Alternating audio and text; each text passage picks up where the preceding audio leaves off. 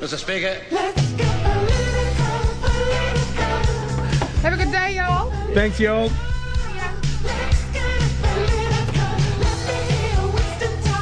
Zip it, sweetie, I'm getting there. Absolutely, we always take something away from every meeting we have. Kia ora, John, how are you? Kia ora, pretty good. And in today's political roundup, the government is in the money, Brazil's far-right presidential candidate, and Kanye to meet up with Trump. So in regards to the government surplus, the government has declared a $5.5 billion surplus, quite a lot. Nice. And this is higher than last year's surplus of $4 billion, and the $2.4 billion higher than originally forecasted for the May budget. However, these figures could be seen as slightly misleading, as most of Labour's costly spending items are not in these accounts. So most of Labour's big spending items don't start until the beginning of the financial year on July the 1st. Now, is this surplus a good thing for the government, a good propaganda move for the government? Well, I think it's fraught good news for Finance Minister Grant Robertson. On the plus side, he'll be able to sell his credentials as a prudent and sensible Minister of Finance. However, Robertson will face pressure from the left, both in civil society and within the Labour Party, to increase spending in key areas such as housing, Yeah, we've health, got the money. education. Use it. Exactly. And also unions such as NZEI and PPTA, the two teachers' unions, will surely use this announcement to push for the government to meet their pay claims. Now, Minister Robertson, is already countering such arguments by saying New Zealand needs to be resilient and needs to be prepared for the next rainy day. So basically say we need to put aside that money for, if financial problems come up, if some people are talking about there being a new financial crisis or economic crisis. Well, it's not like capitalism is going to be threatened by things like rampant climate change or anything like that, so yes. We haven't had any reports from world forums of scientists about that this week. No, we can just let that pass.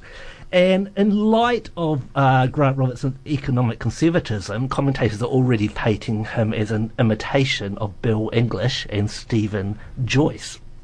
I'm surprised we haven't heard more from National about the surplus, because you'd think that this would be their perfect opportunity to say, see, we told you the last 9 years would be worth it. Yes, well, the way that Simon Bridge is painting it is that this surplus is basically an abomination, and that money should be in people's pockets. So if Labour had actually carried out National's tax cuts, the surplus wouldn't have been so high. Right. But according to Simon Bridges, your average New Zealander would have more money in their pocket. Now, on to Brazil's far-right presidential candidate. This is legitimately terrifying. Yes, the far-right candidate and former military man could be Brazil's next president. Jair Bolsonaro has won nearly half the votes in the first round of the country's presidential elections. Bolsonaro has praised the former military dictatorship and has raised fears that Brazil will move away from its liberal democracy. Brazil a dictatorship until the mid-'80s? Yeah, it had a military dictatorship, as a lot of Latin American countries did. And his supporters in military circles and far-right movements have applauded his infamous political incorrectness. So he once said a gay son was the product of not enough beatings. He told a female rival that she wasn't worth raping because she was too ugly. And last year he said some descendants of slaves were fat and lazy, and he's lavish praise for the former military dictatorship. So not a very nice guy. Make Trump look liberal. I find it a real weird dichotomy, because all of the Brazilians that I know, and everything that I know of the culture, is vibrant and laid back and sunny and fruits and birds, and then the political, the fact that there is a right wing.